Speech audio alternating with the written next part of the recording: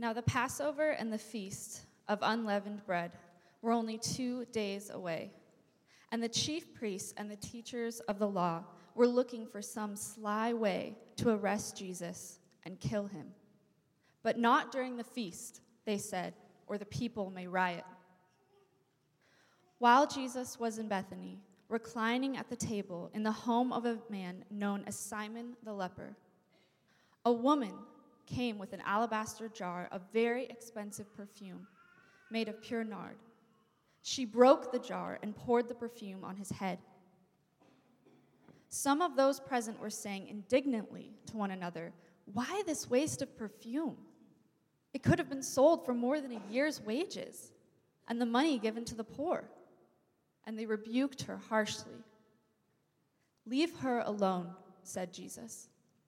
"Why are you bothering her? She has done a beautiful thing to me. The poor you will always have with you, and you can help them anytime you want, but you will not always have me. She did what she could. She poured perfume on my body beforehand to prepare for my burial. I tell you the truth, wherever the gospel is preached throughout the world, what she has done will also be told in memory of her." Then Judas Iscariot, one of the 12, went to the chief priests to betray Jesus to them. They were delighted to hear this and promised to give him money. So he watched for an opportunity to hand him over. This is the word of the Lord.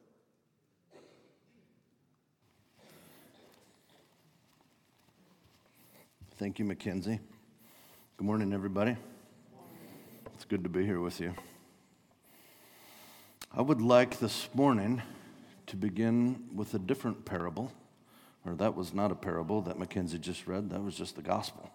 But I want to read a parable with you, and I have included it in your bulletin in a little handout. I believe it's printed on a purple sheet. So I want to start there, and then we will continue on. Feel free to read along, or if you'd like, just listen to the story. This is not from the Bible. This is just a fictional story, a parable. Here we go. One day, a small group of disciples who had embraced the way of Jesus early in his ministry heard him preaching by the side of a dusty road. And as they crowded around, they heard Jesus say, "The law requires that you carry a pack for 1 mile, but I say, carry it freely for 2." The disciples were deeply impressed by these words, for at that time a Roman soldier had the legal right to demand that a citizen carry his pack for 1 mile as a service to the empire. This teaching not only allowed the disciples to turn this oppressive law into an opportunity to demonstrate kingdom values, but also it presented them with an opportunity to suffer in some small way for their faith. As it was common for soldiers to evoke this law, the small band of believers soon developed a reputation for their actions. Roman soldiers would often hope that the citizens that they asked to carry their packs would be among these disciples, and often a small bond of friendship would develop between a soldier and these followers of the way.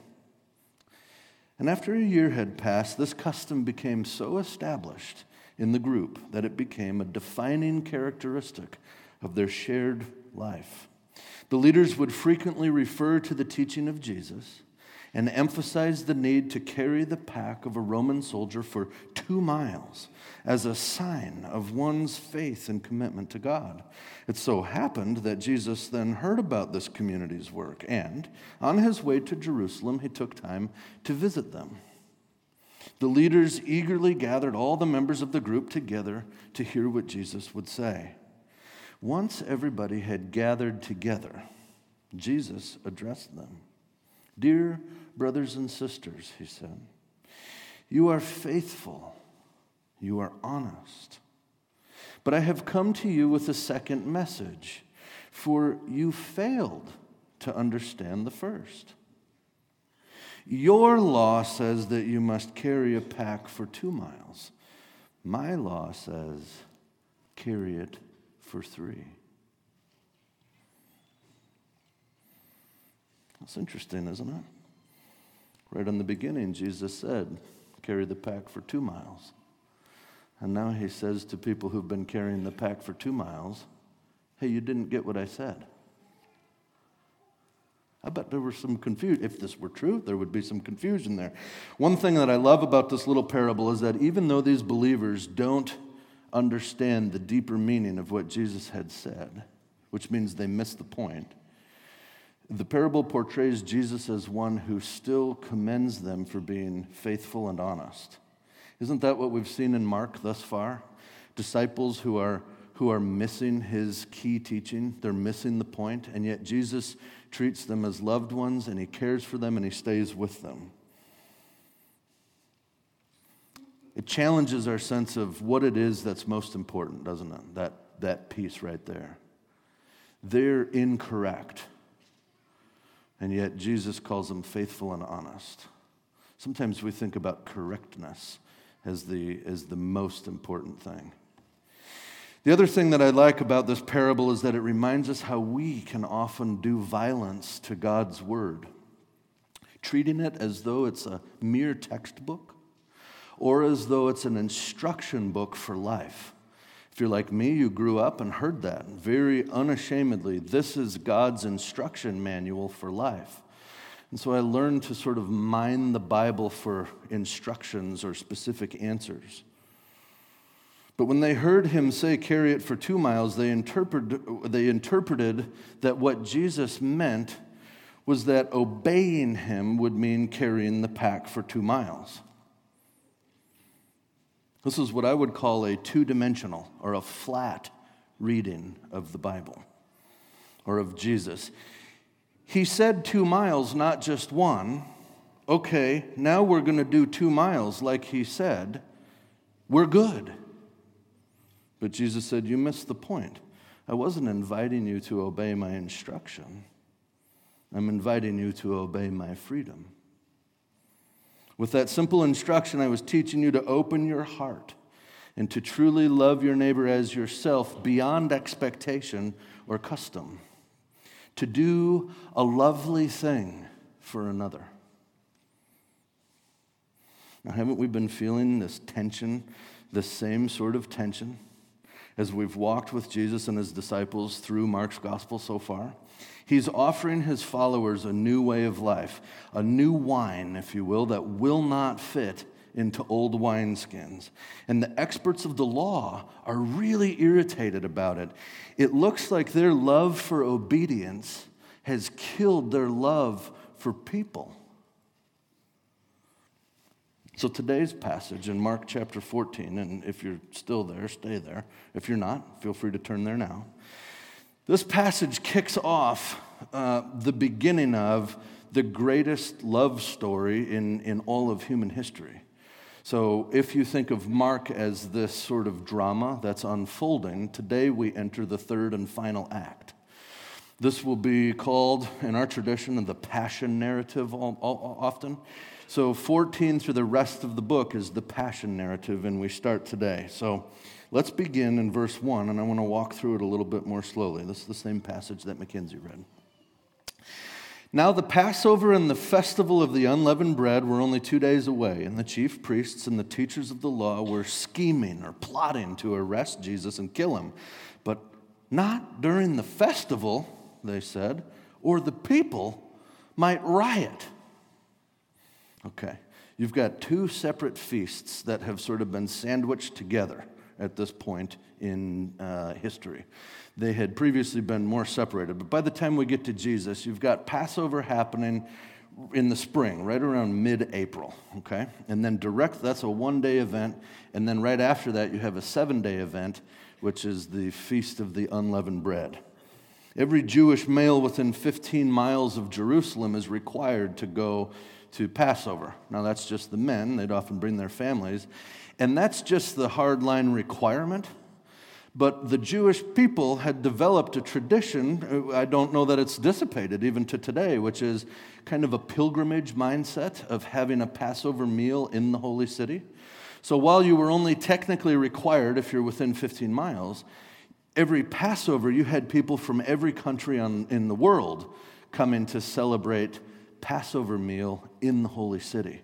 So this was a major, major deal. All of your lodging, your hotels and motels and everything were free by law. They couldn't be charged. So you had free places to stay, but even the walls of the city couldn't hold this crowd. So we're told that they would camp out around the city and then stay in places like Bethany or Bethpage and that kind of thing. Massive crowds, which is why they say, but not during the festival or the people may riot.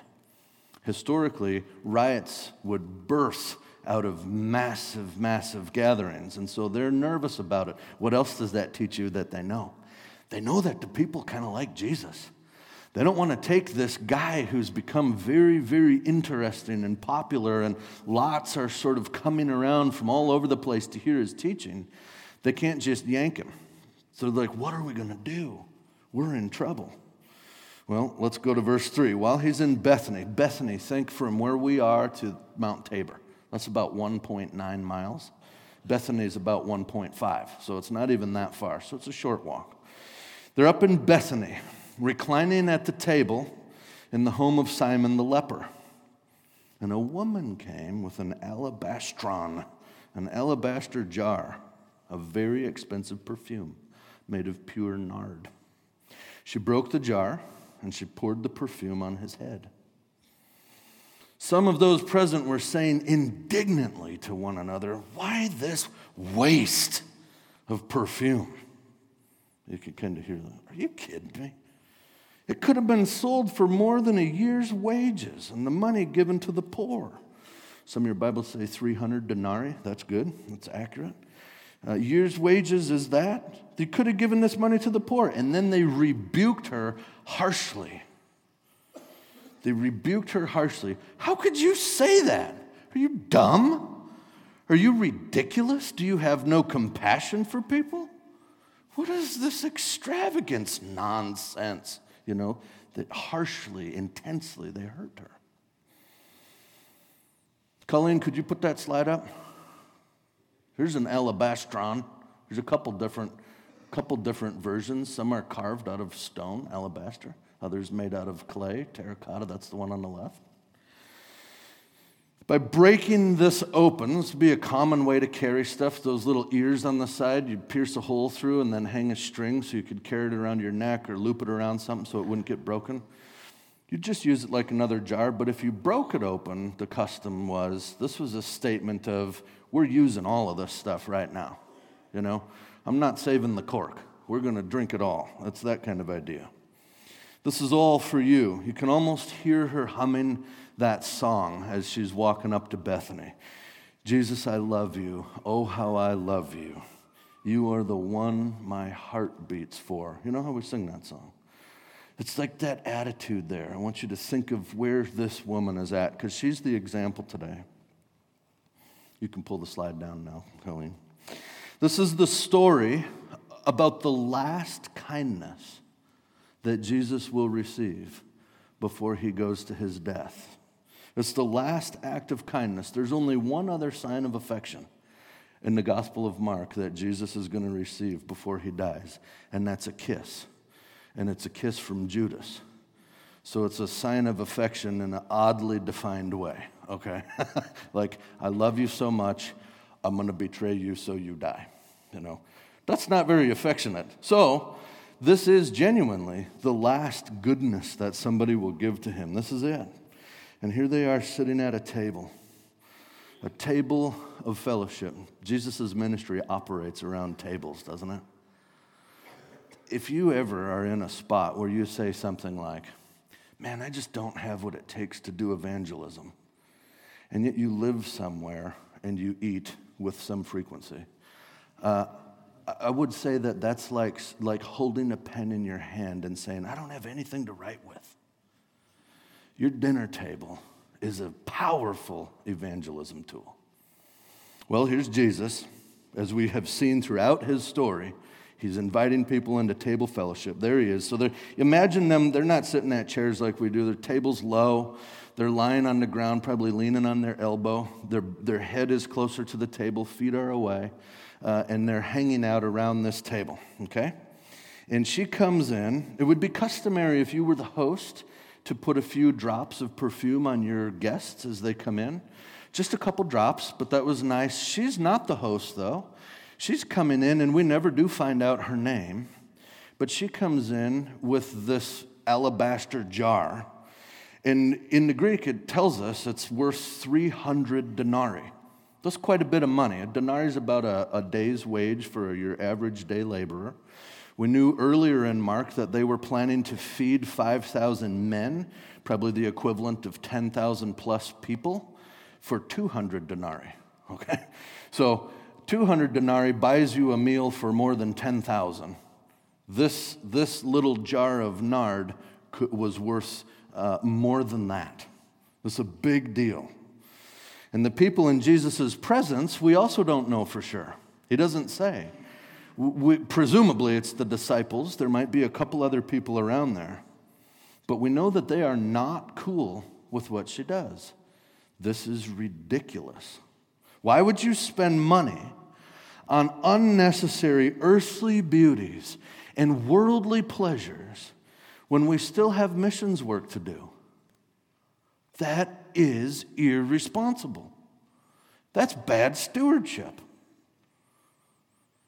I think we need to just admit it, that we are all conditioned in such a way that we can relax when things feel sensible and practical, and then when things start to feel extravagant, we get really irritated. We don't even like to talk about extravagance. It's just not the way that we're supposed to live.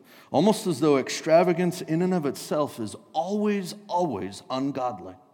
Don't do it. Why would people who love a beautiful God and who love His beautiful creation also like to make beautiful things happen? That's just crazy. Isn't that odd? We love a God who provides, who's beautiful, who Himself is extravagant, and then we say, but that's just for God. We're not supposed to be godlike in that way. That's just His deal. It's like we want to follow Him in every way, but not like that. If He says walk 2 miles when you're only required to walk 1, that's okay. We'll do that because Jesus said to do that. But walk 3? No, He didn't say that. He just said 2. We don't walk 3 because that time could have been used for something more practical. And you can almost hear Jesus whisper. You would think on that example. He would say, "I'll walk 2 miles with the soldier, not 3, because I need to dedicate that time to ministry." And I could hear Jesus whispering and saying, "That is ministry, silly. Pay attention here." The disciples are throwing down this bad stewardship card. Why are you wasting this on Jesus? That gives you a little bit of a clue, too, as to how they saw Jesus. They saw that this was a waste. Why are you wasting this on Jesus? You could have sold it and done something better than just dumping it on this guy's head for some temporary honor. Give me a break. Look, don't kid yourselves into thinking that you don't agree with them. I think we all instinctively agree on this point. I think that's kind of the point here. We all know that in Jerusalem and in Bethany and Bethpage and the countryside around them, there were children who were starving. There were people without shelter. There were lots of people who had a very difficult time finding clothing, who had experienced loss and famine. The needs around them were plethora. We know that. That's true. And yet here again, Jesus surprises us with the way He responds. This is an extremely uncomfortable passage for anybody who's interested in social justice work, working with refugees, homeless, working with poverty-stricken people in the world. You read this and you're like, I'm there with the disciples. I'm like, 50 grand worth, a year's wages? Are you, couldn't you have done something better than dumping perfume on your head?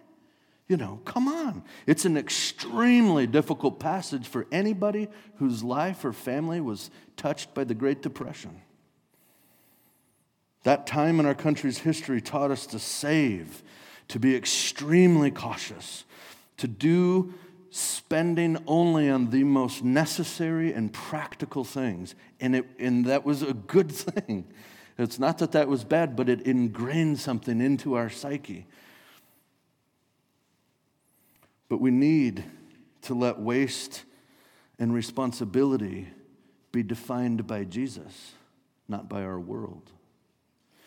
Jesus is watching this happen. It happens to him, and he doesn't call it a waste at all, does he? That helps you see how much more we need to get our hearts and minds aligned with Jesus. He does not think this is wasteful in the slightest. He doesn't think that this is, he's not like, hey, cool, you're doing something stupid and irresponsible, but we'll give you a pass because you mean well. That's not what he says. This is an amazing moment. Put yourself in this woman's shoes. You're standing there. You're about to snap the neck off of that alabastron. You're about to break it. It's filled with a substance worth more than a year's salary. Let's just say 50 grand on average. It's worth more than $50,000. You're holding it in your hand. Surely she thought deeply about what she was about to do before she swung that baby down and broke the top off. I guarantee she was like, okay, are we going to do this? But even though she thought that, now I'm guessing, it doesn't tell us this, but whatever it was that she felt by way of hesitation, that was overwhelmed with a greater love. Her hesitation was based on the lesser loves, but the greater love was love itself, and it overwhelmed it. The reigning thought or motive was her love, and it lifted her up above custom, above tradition, above what would be called careful and sensible and practical.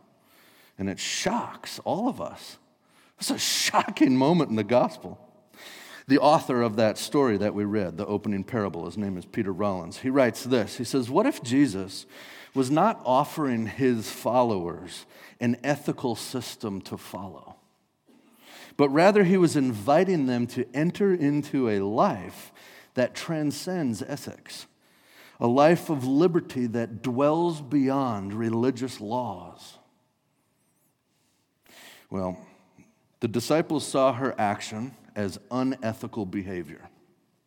And just when you'd expect Jesus to say, good job, boys, you got it, she really is being bad, instead, Jesus does the opposite. Verse 6, leave her alone. Jesus says, why are you bothering her? Your NIVs will say bothering. Other translations might make it a little more intense. It's more intense than bothering. It's why are you harassing her, or why are you giving her such a hard time that it's harming her? So I want you to feel a weightiness in what Jesus says. Why are you hurting this woman? And now notice what he says next. She has done a beautiful thing to me. Here Mark says, she has done a lovely thing to me. She's done a lovely thing. Now, using his Greek language, Mark has two different options for talking about love. One is agathos. And so agathos is the sense of goodness that is bound very tightly to morality, to be good. And then there's another word, kalos, which is to talk about something that has a loveliness to it. It carries a certain charm. It carries a certain aroma or attractiveness. You're drawn to its loveliness, okay? That's the word that Jesus uses here. You can be agathos, or good, and yet also be very hard, or stern, or painful, or intense. We all know of times and experiences in our own life where we say, oh man, that was excruciatingly difficult and painful, but it was good for me. You see? Goodness can be ugly in our appearance if it's accomplishing something very good. But when a thing or an action is kalos, which is the word Mark uses here, it is particularly lovely. One 19th century church historian named Gavin Struthers said that It would do the church more good than anything else if Christians would sometimes do a bonny thing, something fine, something attractive. And that is what this woman does here in the dining room in Bethany. As William Barclay says, love does not only do good things, love does lovely things. Let's finish our passage here, starting in 7. The poor you will always have with you, Jesus says, and you can help them anytime, but you will not always have me. She did what she could. She poured perfume on my body beforehand for my burial, or she anointed my body beforehand for my burial. Truly I tell you, wherever the gospel is preached throughout the world, what she has done will also be told in memory of her. Then Judas Iscariot, one of the 12, went to the chief priests to betray Jesus to them. They were delighted to hear this, and they promised to give him some money. So he watched for an opportunity to hand them over. Interesting, isn't it? You see how the text does something very similar to the last one we looked at, where it opens with an idea, betrayal, plotting to kill him. Then there's a whole different theme, and then it ends with the sense of plotting and betrayal. That's that chiasm kind of way that they literarily structure it. And he wants to emphasize a major contrast between love and hate. One thing that this does raise is, what is Jesus saying about this? There will always be the poor around you. And I want to say this. We can be crystal clear in knowing that Jesus has not said, don't worry about the poor. They'll always be around, which means that's a problem you can't do anything about. Don't even worry about that. He's not saying that, and I've heard people interpret it that way. I don't think that fits with the message of Jesus throughout the whole gospel. I do believe Jesus says to us here and elsewhere that we can never solve the problem of poverty and hunger in the world. It doesn't seem from human history and where we're at now that that's something that we can solve. But that's not to say, therefore, don't be present in it and working toward good within that dilemma. You follow what I'm saying there? It's important that we don't take Jesus' words here as sort of this abdication of our responsibility. He says there's going to be a lot of time to keep doing that good work. So he's not saying don't do that. So I think we would be misreading this passage immensely if we read it and think, well, I guess that he's saying Jesus is more important to care for than the poor. Okay? That's how we could read it at a cursory glance. Oh, Jesus is saying, yeah, those are the poor people, but I'm here right now. So I'm the one you want to be focused. You see, this beautiful thing that she does, or this lovely thing that she does, is not intrinsically better because she did it for Jesus rather than some other person. Jesus will use this language elsewhere. You give a cup of water to somebody who needs it, you're giving it to me. He's not diminishing other people. The loveliness is based on the occasion. It's in her sense that this is the time to anoint the king and prepare him for burial. She sees something in the life of Jesus that even the disciples can't really grasp yet, and that is, he's going to die. Verse 8 says, she poured perfume on my body beforehand to prepare for my burial. She anointed me beforehand to prepare for my burial. This is something that has actually caused discord and dissension in the disciples' ranks. They can't fathom it. I think that's why Judas betrays Jesus. This is not the Jesus that he agreed to follow in the first place. He agreed to follow a Jesus who would do something different. But here again, the Bible shows us how this woman does grasp it. She gets it. And Jesus wants her example to go on to teach all of the church throughout all of time. That's pretty good. And Jesus says, wherever the gospel is preached, what she has been doing here, what she has done, will be told in memory of her. You'd almost expect him to say, in memory of me. He says, as you talk about the good news in this world, the euangelion, the gospel, always include the story of this woman who brought the alabaster jar. I think it's because she's got it. She's got that Jesus Creed heart. Lord, how I love you. Oh, how I love you. My heart beats for you.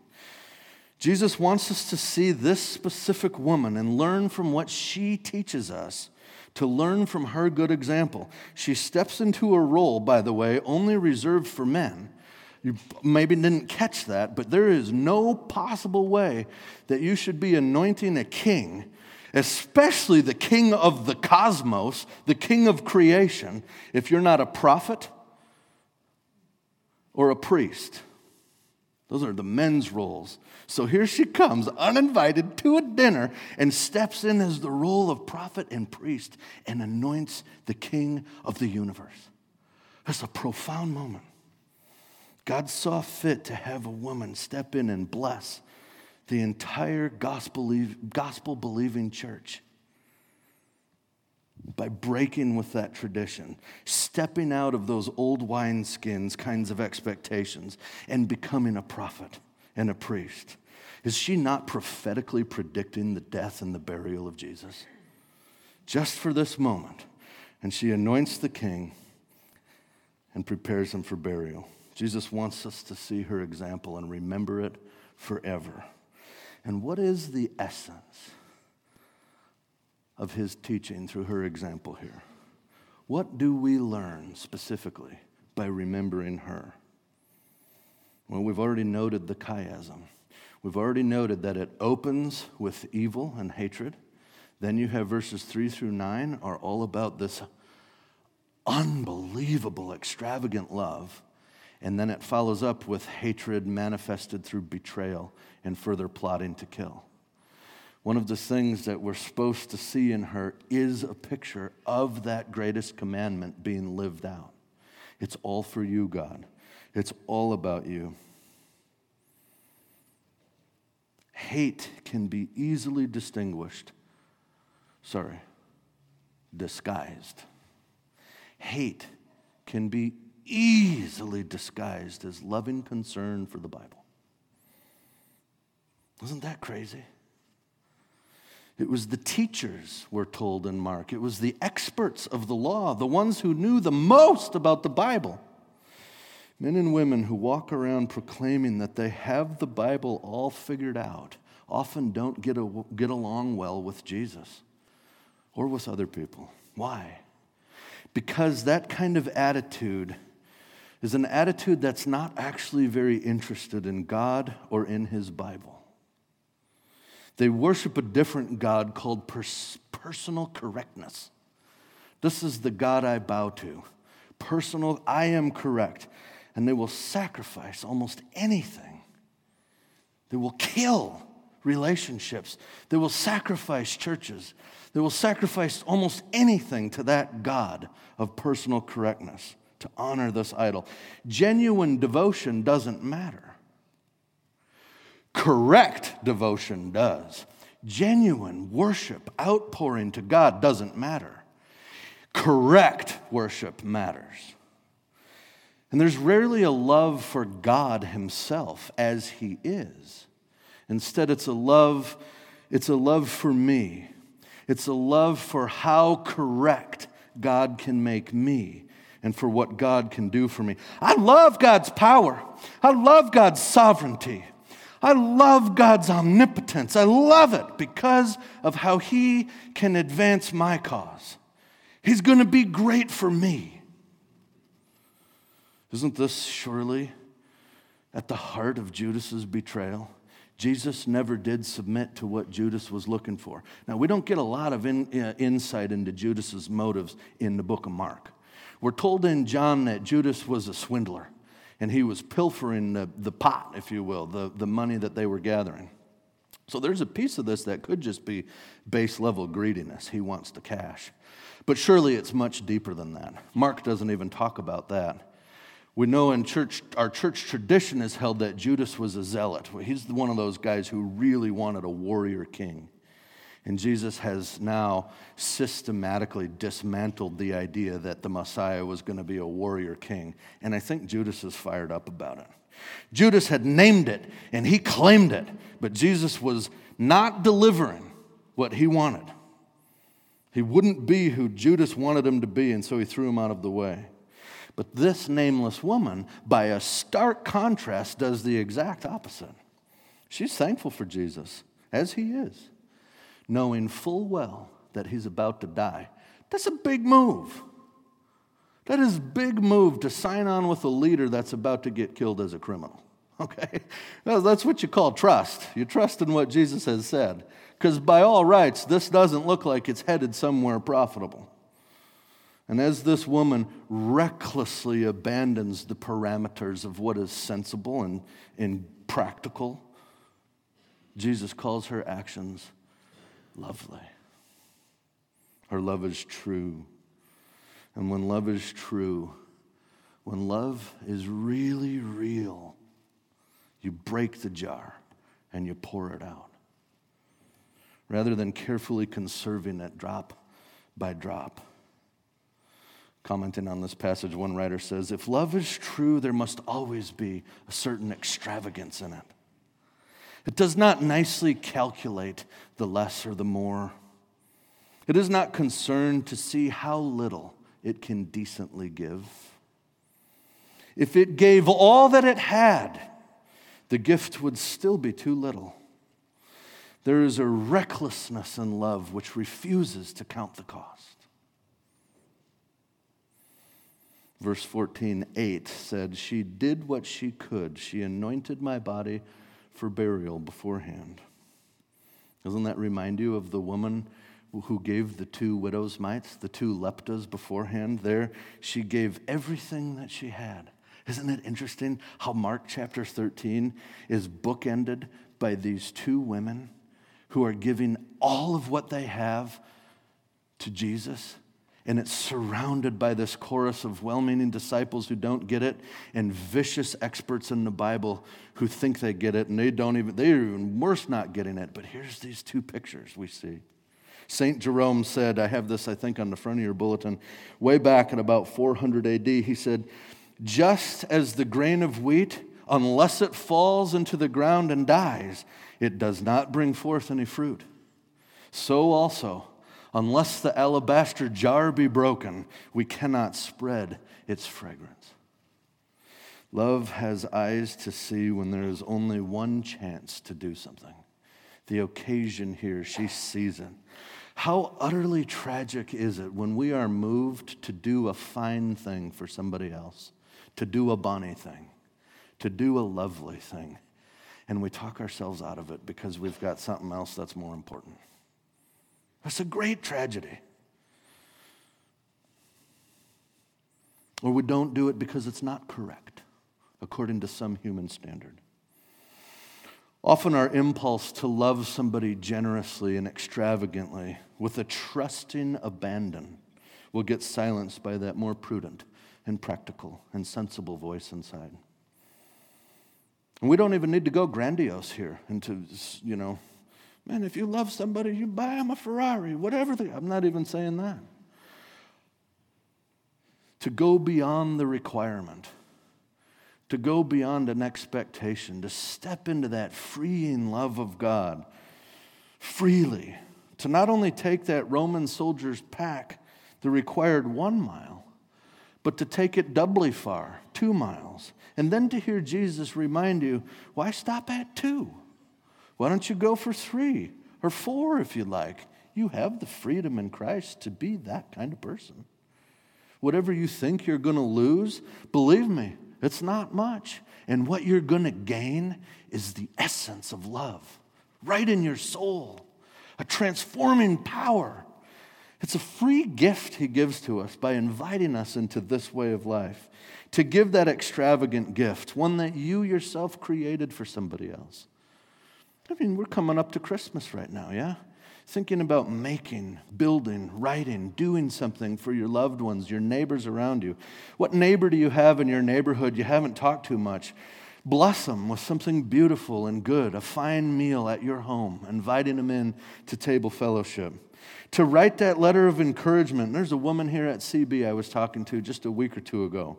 She was talking about this idea that she had to start writing letters to the other women in the community with a real pen that has real ink on actual paper. You guys have paper. We can still use that stuff. It's more meaningful and intentional than just the mass email, isn't it? To receive something beautiful. That would be a Bonnie thing. What a world, what beauty we could see and experience here in our church and elsewhere if we took on the character of this woman who broke the alabaster jar, who acted without certainty, who acted without security, who acted totally outside the bounds of what was correct on an impulse because she knew that this was her chance. She had one chance to anoint the king and prepare him for burial, and so she took it. And just imagine how Jesus felt in that moment. Jesus' feelings in that moment are probably not unlike the feelings of most human beings in this entire world, including you and me. A feeling that the world has rejected him. A feeling that he's out of line with everybody else. A feeling that he is ultimately dying. What is this for? He is sitting there in pain as people are betraying him, accusing him, lying about him. 2 days more, he knows he's going to be killed. Imagine the depths of pain and suffering that this man, Jesus from Nazareth, was experiencing when this woman stepped into the room and said, "Oh, how I love you. You're the one." A person who is trusting God for real enters his life and builds him up, builds Jesus, the Christ, up by doing a lovely thing without reservation. And there we have it. As Jesus faces certain death, the shadow of the cross looming larger every moment. But he's not saying, oh no. He says, I know, it's coming, but the gospel will go forth forever. He's looking ahead to what's happening after death, saying, when this gospel keeps on going, i.e., it's not going to end with my death. When the gospel keeps going, keep telling this story about this woman. He faced death, and yet you see this sense of peace in him. What a way of life. Taking joy in other people. What a way of life it would be for us to take on her heart. Taking joy in the unique and wildly diverse ways that people worship God. Encouraging them to worship God with a certain abandon and extravagance instead of, don't be worshiping God that way, it's incorrect. You see? Instead, we say, let's step beyond that and let love raise us up above the lesser love of correctness into the freedom love of the Savior. The kind of liberty that allowed her to break that alabaster jar. When we do such lovely things, we become the aroma. My friends, we will become the aroma of Christ in this way. Our Savior Jesus, who himself had first to be broken before his pure life could be poured out for all of us, before his pure life could be spread to all of humanity. Unless the alabaster jar be broken, we cannot spread its fragrance. Love does lovely things. Pray with me.